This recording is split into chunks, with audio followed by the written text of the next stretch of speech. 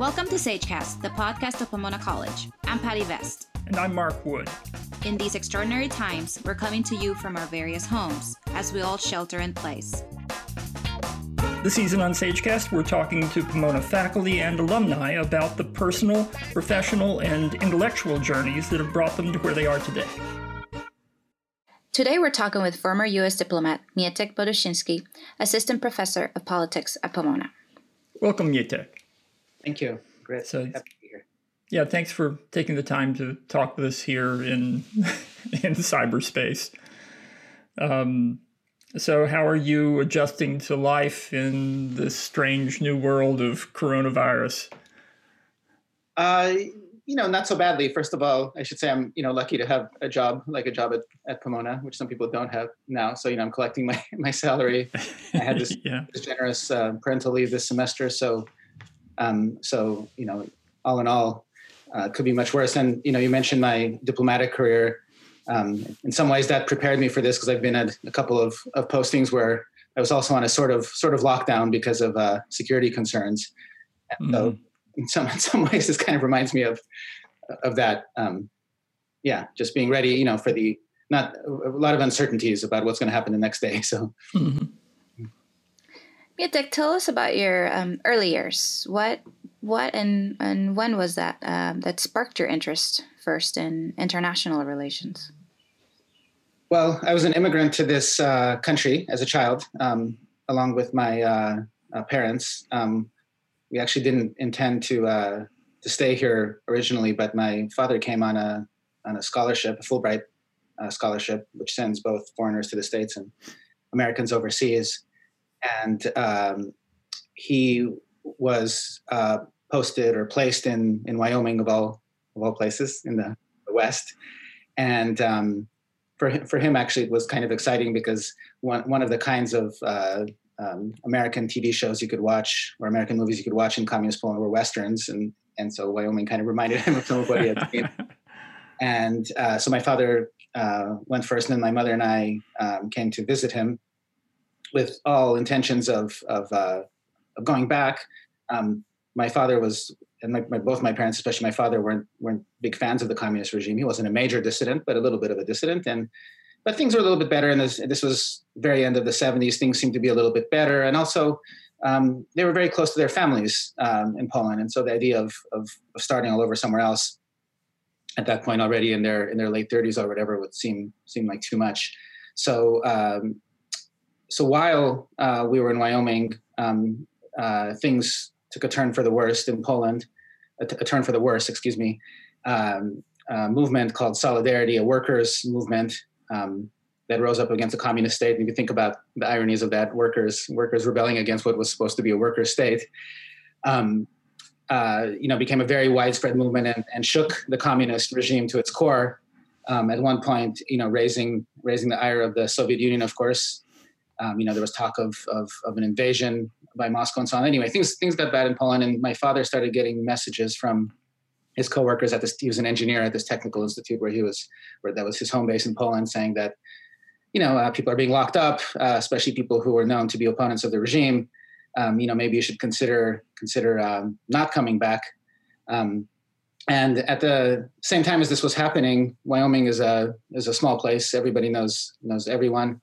And through someone at the Energy Institute where my father was working, he got connected to the sole member of Wyoming's congressional delegation at the time, who was called Dick Cheney, and it was Cheney, in fact, who really pushed, out of kind of an abundance of anti-communist ideology, pushed my father, say, just don't worry, you can stay here. Reagan. This was just at the kind of moment when Reagan had already won the election. It was still Carter, but he was coming into office the following year, and he said, "Don't worry, Reagan is anti-communist. We'll give you political asylum. Everything will be fine." It turns out that it wasn't so easy. So he may have had good intentions, but there's a bureaucracy you have to deal with. The former Immigration and Naturalization Service, which has now been, morphed into DHS and is called something else. And they they weren't so forgiving because my father was on a visa called the J1, which some of you may know from your experience with Pomona students. It's an exchange visa, and there's a requirement attached to it that you have to go back to your home country for 2 years. And that's only you can only be waived by the Secretary of State, and it's very difficult to be waived. So long story short, we didn't automatically get an adjustment in our status, and so we were out of status for a number of years, actually almost 7 years, until we applied for political asylum, but eventually benefited from what was called a general amnesty under Reagan. Ironically, again, a Republican president. Amnesty is not a word that we use today. When we finally the process to get our green cards began and so on. So we were, sort of in this uncertain limbo for a while, very unpleasant limbo. But of course, the privilege of having a father, an educated father who was employed during that time and so on. So I guess, going back to your question, Mark, it was Patty, just the experience of being in that situation of being in this limbo, knowing that I had lots of family back in Poland that we may never see again, because effectively the decision to stay at that time, nobody thought that system would change, wasn't a decision that we would never see our family again. And going to court as a little kid, at one point in a court in Denver, which was the closest place where there was an immigration court, we were on the verge of deportation, and the judge asked us where we would go if we were deported. And I remember as a little kid, for some reason being fascinated by China and blurting out China, which was a completely wrong answer to name another communist country. Go back to it. And I remember the lawyer elbowing my father. That was the wrong answer. So anyway, so this extended kind of, I remember when we finally did get a status, that was already when we had moved to California. My father was hired by Chevron, the Richmond refinery up north. Both my parents' tears coming down their faces as the judge, gave us the, because of the new legislation, gave us the right to stay. So it was, So that whole experience, I think of being from a place where I couldn't go back to not fully understanding that, but that definitely got me interested in. How old were you, Mitek, when this? Yes, now so you see I'm aging myself. So I was a kid throughout this, but at the moment we got the permanent residency, or that process was locked in, I was 11, 12, 86, yeah. So tell us about your educational journey and how you got interested in life in foreign service. Well, I grew up in the Bay Area, and although my father had a good job at Chevron, because we started late in this country, I grew up in a neighborhood that was a pocket in a city, Richmond, which was okay, but a city that in the 80s in particular and early 90s was having a hard time, the crack epidemic and gang issues and all these things. So I grew up in close to a public high school that had metal detectors and so on going, and was the most pleasant place. And my parents sent me to a Catholic school in Berkeley, which was a better environment, but not necessarily, full of academic high achievers. They drew on a lot of students from different backgrounds. I gave a lot of scholarships, especially students from inner city Oakland and so on. So I grew up in a very diverse environment, I think very aware of inequality in the United States, but also not in an academically, not the kind of high school where there was a lot of any AP or honors classes or whatever, and certainly not knowing about liberal arts colleges. And also not having a connection to places like Washington, D.C., beyond the fact that we had this immigration issue, and we had some, assistance from politicians at one point, but not really having, any kind of insight into certainly the State Department or anything like that. So very little, kind of at that point. I think one of the things I sort of remember, well from growing up in the Bay Area, which was a very progressive place, which in some ways was wonderful because I think it imbued me with some very progressive values that I cherish. But at the same time, because of its very, for lack of a better word, kind of lefty feel, there was also a lot of people who, well-meaning people who had grown up in the Bay Area who, for instance, expressed admiration for some communist dictatorships, whether that be, the Cuban regime or Mao or whatever. And I remember my father, especially, but both my parents, reacting very kind of strongly to that, because it was sort of again, driven by ideology but not always being clear-eyed about the fact that, human rights abuses can certainly take place on the part of right-wing regimes, which the U.S. supported at the time in Latin America and so on, but also, can equally take place in communist regimes. And so I think that also, I should add that, some of those conversations which I heard at home, also got me interested in questions of democracy, democratization, repression, human rights, and so on, which also animates my work. So I didn't have a lot of exposure to, those kinds of international things. It wasn't until I was 16 years old. At that time, we still didn't have access to a U.S. passport, so I managed to get a reentry document, which would be much harder to get now. So we were still sort of in that, permanent residence, but we couldn't have the Polish passport. And anyway, because the regime hadn't changed there. And I went I got a scholarship to go on an exchange program called Youth for Understanding to Sweden for the summer. And that made a huge impression on me because at home I had heard that communism was bad, but then I'd grown up in kind of, some of the parts of the Bay Area that were really hit hard by some of the issues of the 80s and 90s and, sort of seeing inequality up close. And then going to a place like Sweden where it seems like they had a little bit of socialism that worked, right? And it challenged some of my assumptions. It seemed like this kind of paradise where everybody had access to healthcare. And in ways it was, especially back then.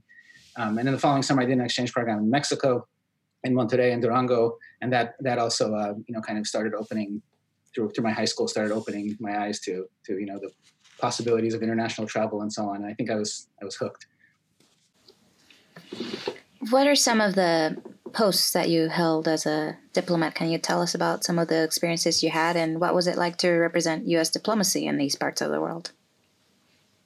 I had posts in 3 different regions. I started in the Balkans, and I served in both Albania and Kosovo. Both transitional countries. In the case of Kosovo, at the time, it wasn't even an independent country yet. It was just on the verge of becoming independent. And now it is, although it's not recognized fully. Albania was a fascinating place that had been under a communist dictatorship that was very different than Poland. It was a hardline kind of neo-Maoist, North Korea-like place that was completely closed to the world. And had suffered greatly as a result, both from repression and also economic deprivation. And so I was there not long into the transition, considering the decades of being so closed. But it was also a place, because you asked what it was like to be an American diplomat, where Americans were well loved, and so it made it easier at some point, because that was the period when we had invaded Iraq and Americans weren't well loved around the world. Certainly, my European colleagues, had some difficult conversations about that, but Albanians themselves were very welcoming, and it was, ideal in a way first place to serve as a diplomat because I didn't have any security restrictions, or very few. I could, go out and meet people who had been trained in the language, which made it even, better. And I was working in public diplomacy, so educational, cultural programs, and so I didn't just deal with elites. I dealt with a lot of filmmakers and artists and students and so on. So it was really a wonderful first assignment. And then I went to Japan, where I had lived before as an English teacher. And, similar to Albania, Japanese are generally very favorably predisposed to Americans. I didn't have to answer or deal with a lot of hard issues about policy, and had a very nice, did a advanced Japanese training in Yokohama, and then had a posting in Tokyo at the embassy, which was really lifestyle-wise the most wonderful posting of all. It's a wonderful place to live. And did some interesting work actually on promoting clinical trials between the U.S. and Japan. Japan often doesn't want to participate in clinical trials especially for drugs for rare cancers and so on. Started thinking about those clinical trials as I hear about the clinical trials for COVID now. Yeah.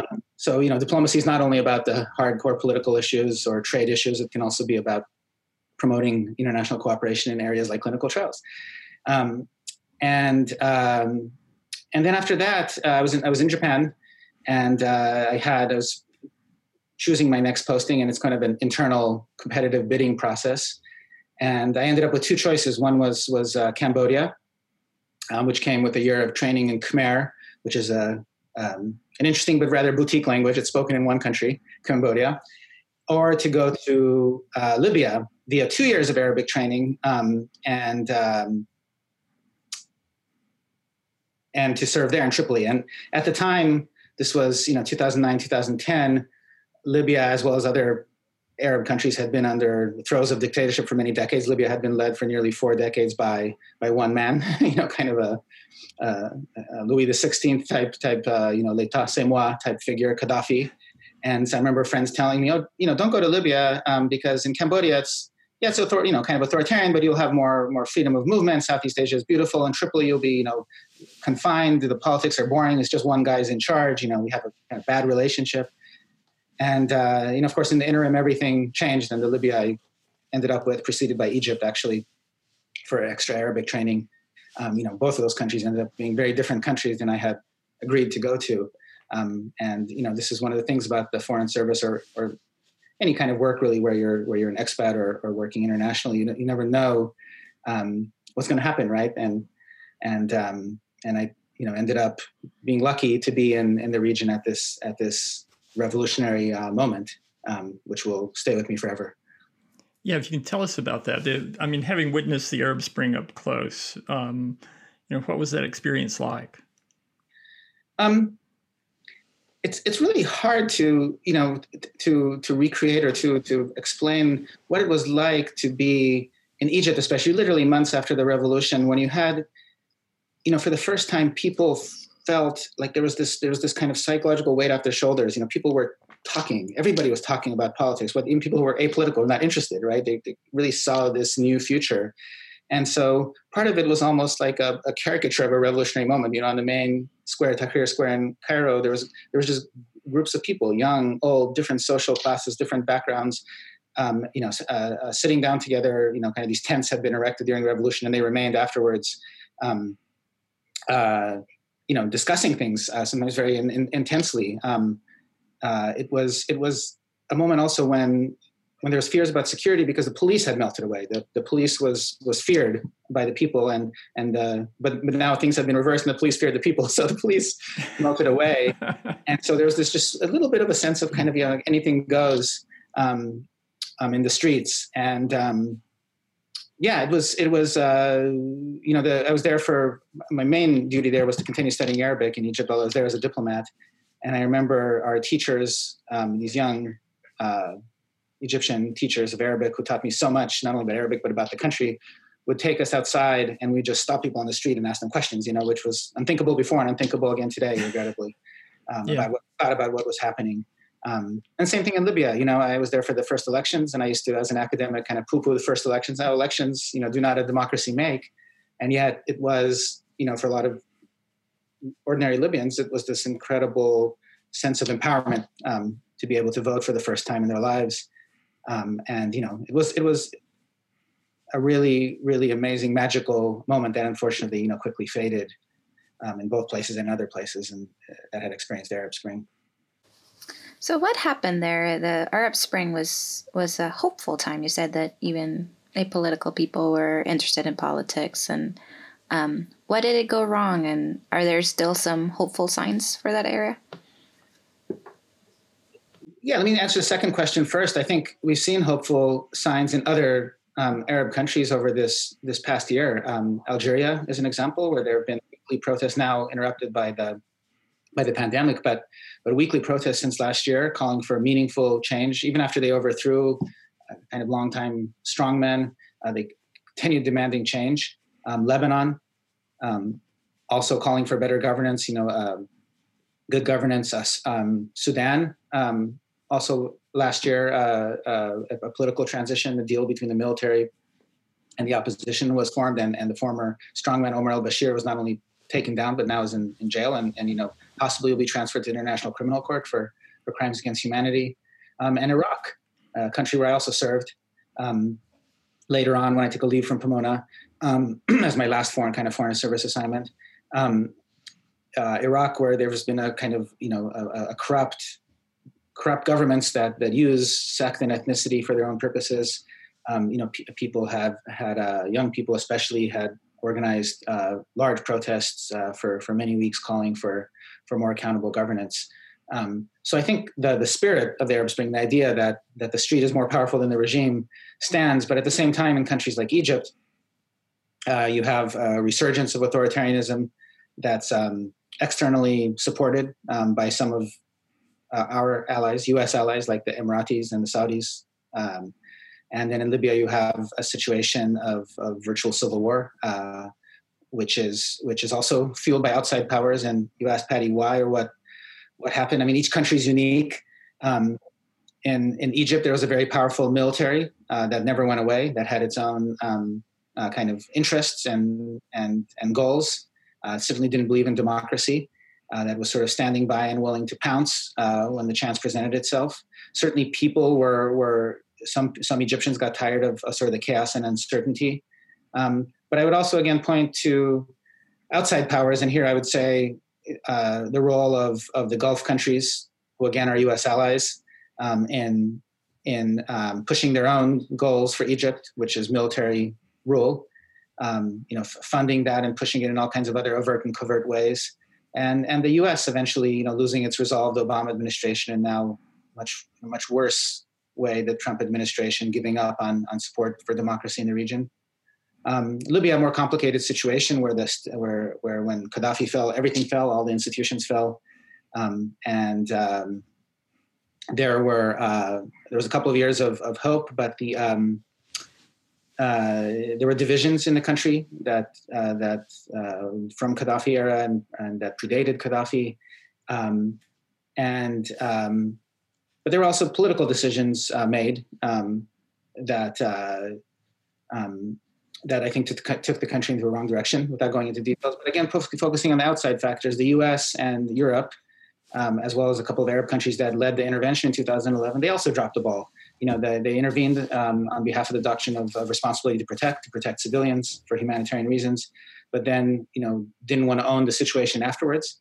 And certainly myself and many other people involved in Libya at the time didn't think that a Iraq-style, Marines military intervention was the right thing. But between doing nothing and doing that, you can do something. And unfortunately, the Europeans, which Obama had hoped would take the lead, did very little. We did very little, especially after the Benghazi, debacle. And then on top of that, again, you have these outside powers, the Gulf countries, Turkey eventually, also getting involved in the conflict for their own reasons. Yeah. And that helped bring things, to where we are today. Your newest book, U.S. Democracy Promotion in the Arab World, Beyond Interest versus Ideals. You get into a lot of that, right? Can you tell us a little bit about the book, the origins of your book, and how you went about doing that? Yeah, I think I tried to in this book to connect my experience being a U.S. diplomat during and after the Arab Spring, and the disappointment of how our efforts, what I thought were pretty sincere efforts at a certain point in the Obama administration to really change the playbook, the U.S. playbook in the Middle East, whereby for decades we had supported authoritarian governments and leaders. We thought that was better for stability, better for fighting terrorism and so on, to a new approach which acknowledged the demands of ordinary people for more accountable government. We sort of gave up on that. We dropped the ball. We got distracted. We lost faith. And we lost faith for some good reasons, to be fair. Some things on the ground weren't going that well. So I tried to connect that experience with my experience in the Balkans, both as a PhD student when I had studied the Balkans, written a dissertation, and then a book about the democratization process there. And one thing I realized in thinking about the two regions and the role of outside democracy promotion is that in the Balkans the first point is that there had been real faith that democracy could succeed in a real coordinated effort on the part of the U.S. and the European Union in consistently promoting democracy. In the Arab world, a very different approach, and I think that part of that comes because democratization was frankly more difficult, but part of it also comes from this deeply rooted sense among Western policymakers that the people in the Middle East aren't ready for democracy, right? That democracy doesn't serve people well, and sort of playing to the hands of the naysayers, playing to the hands of the Gulf monarchies who also believe that very much. And so another contrast between the Balkans and the Arab world was that in the Balkans you didn't have these outside powers intervening to roll back democracy. Russia has become that more recently, and China to a degree, but especially Russia. But at the time that I was doing that research, Russia was still weak and didn't try to exert its influence in that way. But in the Arab world, by contrast, you do have these outside powers. And here again, I point at the Emiratis and Saudis especially, who have a particular view of what kind of governance there should be in the region, and it's not compatible with democracy.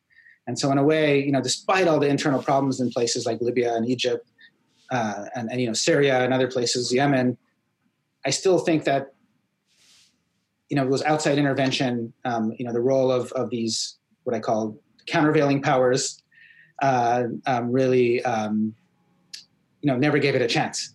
And the U.S. also, I think the Obama administration, kept saying, well, we don't have leverage. There's nothing we can do.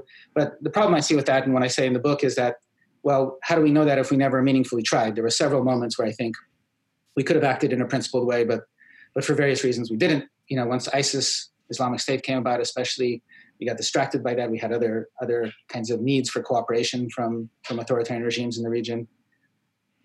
And then, of course, the Trump administration comes in and now, embraces authoritarianism. People like Sisi. I keep mentioning Egypt because I know it well, and it's the most important, largest Arab country. Not only embraces Sisi by saying that he's doing a great job, he's my favorite dictator, hosting him in the Oval Office, which just speaks volumes about the lack of priority that this administration assigns to democracy and human rights. Let's take you to a different part of the world. You've written about the effect of disinformation and the effect that it could have on U.S. diplomacy. Specifically, you were pointing to the involvement of Russia in the 2016 presidential election. What can we expect in the future, in particular this year and our upcoming election? Yeah, so I'm there's lots of people who are better qualified to talk about this, but I think from what I understand, that Russia has changed its playbook a little bit to maybe cover up, rather than starting its own, for instance, just to put it in very simple terms, its own Facebook site, using kind of proxies promoting voices. But at the end of the day, we also have to remember, and this is true for Europe, that Russia exploits pre-existing divisions, right? And in a way, the kind of depolarization we have in this country, and the fact that we have multiple truths, or at the very least circulating already, that just gives it. I mean, it has a very strong foundation on which to work. So I think we also have to be careful about overstating the role of Russia, whether it's meddling in the election here or supporting populists in Europe. It certainly does that, and it likes to see when the West is divided against itself. It serves Putin's interests. But I think maybe some people also assign too much power to Russia, forgetting our own failings, our own divisions, and of course our own institutional failings, which have become painfully clear through this pandemic. I'm probably going to ask you again to go into an area where you don't feel that you're the expert, but with your Polish background, do you still have connections with Poland, and what do you think about sort of what's going on with illiberal democracies in so much of Europe? Yeah, very much so. I mean, I go to Poland usually at least once a year. I at a certain point in my life, when I was an undergraduate student at UCSD, I went to study in Poland for a year, which gave me the opportunity to reestablish those ties with family that I had left behind and couldn't see for all those years that we had. The Poland, that we were dissidents and refugees and exiles, whatever. And so eventually I was able to go back and kind of independently, establish those ties. And although I haven't really included that much in my academic work since I was an undergraduate, it's something that really plays an important role in my personal life. Ties with my cousins and aunts and uncles there, but also kind of following what's happening in Poland. When I went there as an undergraduate student, 95, 96, it was just 5 years into the transition. And in many ways, it was kind of like what I described for the post-Arab Spring, Libya, Egypt, and so on. It was a time of great hope, certainly a time of some chaos and economic pain as the entire economy The former the communist was entirely owned by the state, collapsed.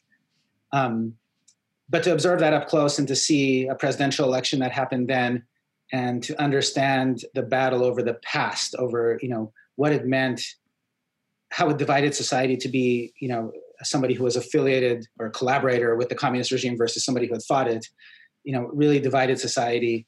And understanding seeing those divisions then helped me understand what's happening now. One of the things I've also explored in my ties with Poland that I brought to Poland, to Pomona and the colleges a bit through an activity we did last year through the EU Center, is the history of Polish-Jewish relations. Something that I had to kind of also educate myself on. If you allow me to say just a couple of words about this, because it kind of relates to what you're asking about the Polish government today. So Poland, before the war, had been home to the largest Jewish population in the world. 99% of whom died in the war. Of course, many Catholic Poles, my family's Catholic, died in the war too. And because my parents were educated in the communist system, they learned a certain version of history, which was that Poles and Jews suffered together at the hands of the Nazis. There was very little mention at home of Polish anti-Semitism or Polish complicity or so on. And it was only after, I finished my Catholic education and went to a big public university, UCSD, that I started having more Jewish friends. And I was, for the first time, made aware and shocked of how much animosity towards Poland there was among many American Jews. And for me, that was, I remember going home and saying to my parents, why? I thought, my paternal grandfather, my mother's father, died in Auschwitz. I had people who were non-Jewish who also died. And I also, accepted this narrative. And it was only through a long process of self-discovery, of going back to Poland, talking to my relatives, doing a lot of reading, talking to various experts in the United States, that I understood that the story, unfortunately was not so romantic and not so simple, that, there was a large degree of Polish anti-Semitism too. And there was also cases of Polish collaboration with the Nazis. And sort of, coming to terms with that has been one of my own personal journeys that has led to some very difficult conversations with some of my relatives in Poland who believe that, take this very nationalistic view that that Poland was a victim, and any kind of effort to re-examine that or to look at it from different perspectives is akin to, kind of a treason almost. And that, bringing up to your question, Mark, has been heightened by, this government that's in power, who I think has played dangerous politics with this issue, this historical issue, among others. So they tried to pass a law a couple of years ago that they eventually pulled back from under pressure from the US, Israel, and others, whereby, mentioning, criminalizing even the mention of Polish complicity in the Holocaust, right? And this comes from a pretty, you have to understand this in a context. What Poles absolutely hate, and I think understandably hate, is when Western or international officials give speeches where they mention Polish concentration camps. President Obama made that mistake one time, by the way, which kind of cost him his reputation in Poland. Later, he apologized. Of course, they weren't Polish; they were German concentration camps set up in Poland, right? But out of that, and then sort of this resurgent nationalism comes this effort to we're not even going to open the discussion of the past, right? So anyway, it's like some very difficult conversations with some of my cousins, about these issues, who think that won't change their line of Poles were just Catholic Poles were just victims. So I've done a little bit of sort of kind of personal research on this, and we had a session at like I mentioned that was held at Pitzer last year with based on a documentary film about efforts, Polish-Jewish reconciliation over these issues. It's one issue I followed. But it's been very difficult with my Polish family on my father's side, who I'm closer to. I've had to really stop political conversations just to preserve relationships. They've always been more conservative than I have, especially in kind of, they're very Catholic and so on. But I think it's taken a hard turn, as this kind of populist narrative has spread around the world. They'll say things like, Bashar al-Assad is a benevolent dictator, which is just shocking for me. My uncle, who was a anti-communist solidarity dissident, a fighter, who sat in jail, who was beaten by the police. How could he lavish praise on a dictator in the Middle East? Well, because there's this belief that spread through the populist kind of channels this nationalist press that's also supported by Russia, often that Bashar al-Assad, who's an ally of Russia, surprise, surprise, is defending Christians, right? And so there's this kind of Christian thing that's built into it, and so this weird kind of the world view of everything's been turned on its head, and my cousins who, for instance, before would say, well, I don't believe in gay marriage, but they should, people, LGBTQ people should have the right to live as they want. Now it's taking this hard edge, where it's like, more and more hatred, right? And, there's a bit of anti-Semitism mixed into that. So all of it is hard because there's a lot of family members who I respect and love dearly, who've been very good to me in Poland, who I've kept in touch with, but who've now seemed to have, taken on, partly because of the very polarized media that they read, some very hardline views. And it's hard to, reconcile that in my head. And in some ways that parallels, I'm sure, people in this country who maybe have family members or friends, who are one side of the political divide or the other, right? And it's hard to understand that. So I have been following it closely, and it's, sometimes it's very painful actually, because it's close to home. Mm-hmm. Yeah, that's tough to navigate. We've read that lots of career diplomats are leaving the State Department. In your opinion, what is the state of American diplomacy today? It's interesting you ask, because one reason that that I asked you to move this up, and I appreciate it very much, is because I was invited belatedly to join a kind of working group on the future of American diplomacy that's being headed up by 4 former very senior ambassadors and based at Harvard Kennedy School, Nick Burns, Nancy McEldowney, Marcy Rees. And the 4th ambassador escapes my mind now. Right after this, actually, another Zoom meeting. So I think a lot of people are thinking about, the fate of the State Department, especially if the Trump administration were to win another 4 years. But even if it doesn't, right? Even if Biden or somebody else wins, I think the decline of diplomacy is a longer term kind of phenomenon that transcends just the Trump administration, but it's been accelerated under the Trump administration in many ways. So, this has a lot to do with this is coming straight from my foreign policy class, at Pomona, has a lot to do with the post 9/11 wars, Afghanistan, Iraq, the militarization of diplomacy, the empowerment of the intelligence community, often at the expense of diplomats and so on. But then, it goes even further back than that, because after the Cold War, we also took resources out of the State Department thinking that we had won, right? And so we don't need diplomacy anymore. So I think there's a lot of people fighting the good fight, and some very prominent former, career diplomats like Bill Burns, who's now the president of the Carnegie Endowment, have been doing a lot of work to promote diplomacy. Fortunately, in this administration, with little effect. So I think, we don't have hard numbers on how many people are leaving, although anecdotally, I think there's quite a few, especially some people who are already maybe at kind of close to retirement, decided that, it's not worth their while, and lost a lot of senior, amazing people. I'm working also as a volunteer in the foreign policy working groups of the Biden campaign, and there I see some, former diplomats like myself, some young people who left earlier. It's a very diverse, interesting group, and so I see some of the formers there. And finally, there's a Facebook group that's been made public in the press called Former and Transitioning FSOs. That's gone from like 300 people, I think, a couple of years ago to like 3,000 people today. So these are people who are, either had left recently or transitioning out and, doing career networking and so on. So, but at the same time, a lot of people have families and that you get that full pension after 20 years that I lost because I left earlier. There's a lot of benefits, including lifetime health care, just like the military. So it's easy to say, but hard to do for many people because they have, families to support and so on. So some people I think are just hiding out in embassies overseas, keeping their heads down. Many countries, the attention is not on them, so they continue doing the work. And of course, we want good people to be doing that work. But I think by all accounts that I've heard, morale is low, especially in Washington. Maybe a little bit better overseas. But regardless of what side you're on, it's been hard to do a diplomacy under this administration. If for no other reason than the tweets, the kind of whiplash-inducing policy shifts the attacks on our allies and all that has been really, really difficult. Just personally, why did you decide to leave the Foreign Service and go into academia?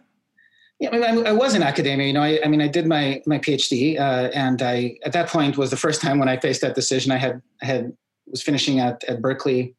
I was an adjunct at a Catholic school called University of San Diego. There for the last couple of years, just teaching part-time and finishing my dissertation.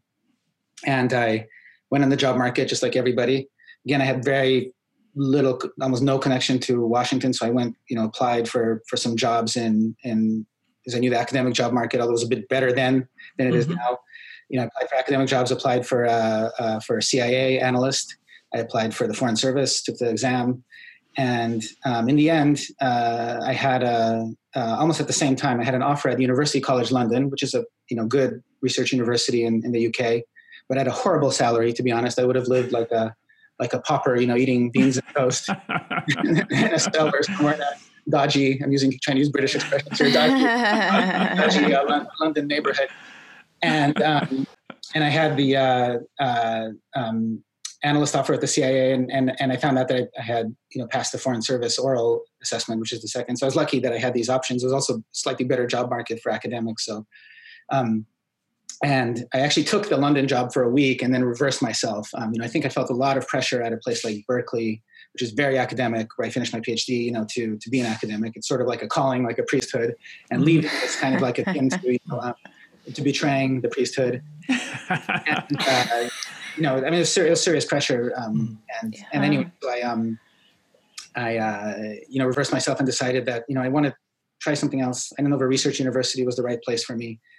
I would know if I would appreciate it, just the pressure to publish. And so I took, and in the CIA thing, I would have been in a cubicle in Langley all the time. It just didn't seem like the right choice for a lot of reasons. So the Jack Ryan show isn't what happens with CIA analysts, really, right? No. I think it's I visited there. I saw those cubicles, and I was like, I don't know. And also, it's very kind of secretive. Maybe not as secretive as the clandestine side, but still. So, the Foreign Service seemed exciting. When I had been a Fulbrighter during my PhD research, I'd come into contact with some FSOs, so I had, some sense at least. So I decided to go for that, and then.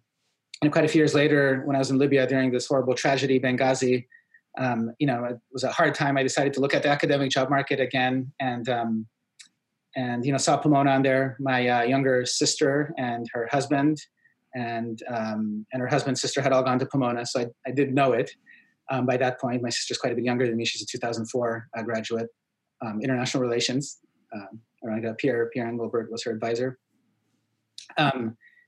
So I have some family ties. I knew Pomona was a great place. I applied on a whim, only place I applied, and got a nice note back from Pierre saying, that they were interested. So, but by that point, because the Pomona process dragged on a bit, I had been offered my next posting in the Foreign Service, which was to be the American consul in Nagoya, Japan, which was in many ways, like the dream posting for a lot of people, because you're like a little ambassador. You have your own post. I would have had like the car with the little flags or something, the trappings of power, and so so it wasn't an easy decision because I was mid-career and I wasn't maybe the star Foreign Service officer, but I certainly was doing okay, and I was taking a pay cut obviously, and was also giving up that fabulous retirement package, which by that point would have been only another decade or so, and it goes quite fast when you're rotating around the world.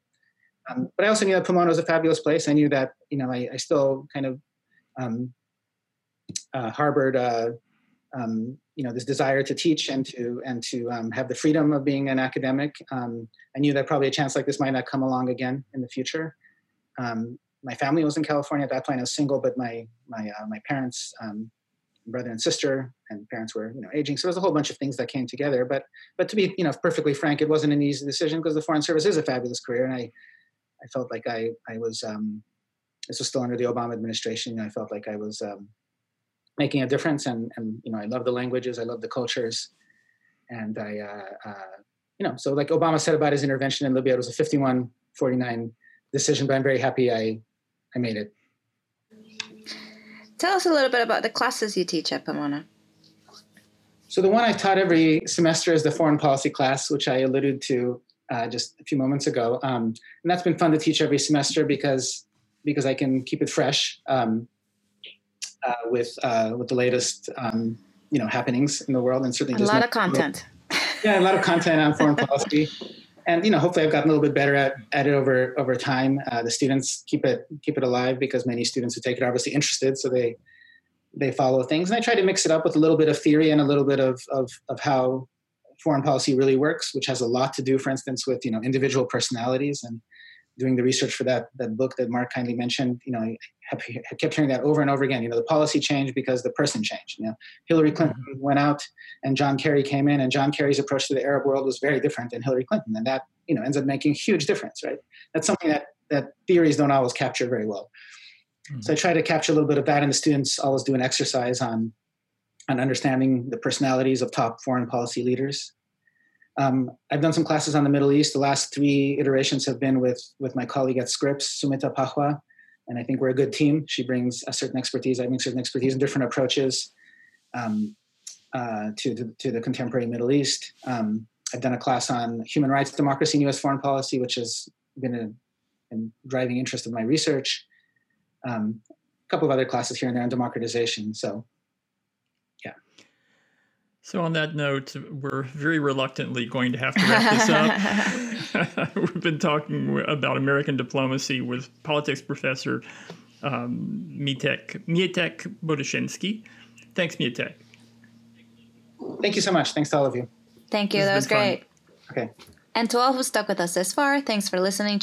And to all who stuck with us this far, thanks for listening to SageCast, the podcast of Pomona College. Stay safe, and until next time.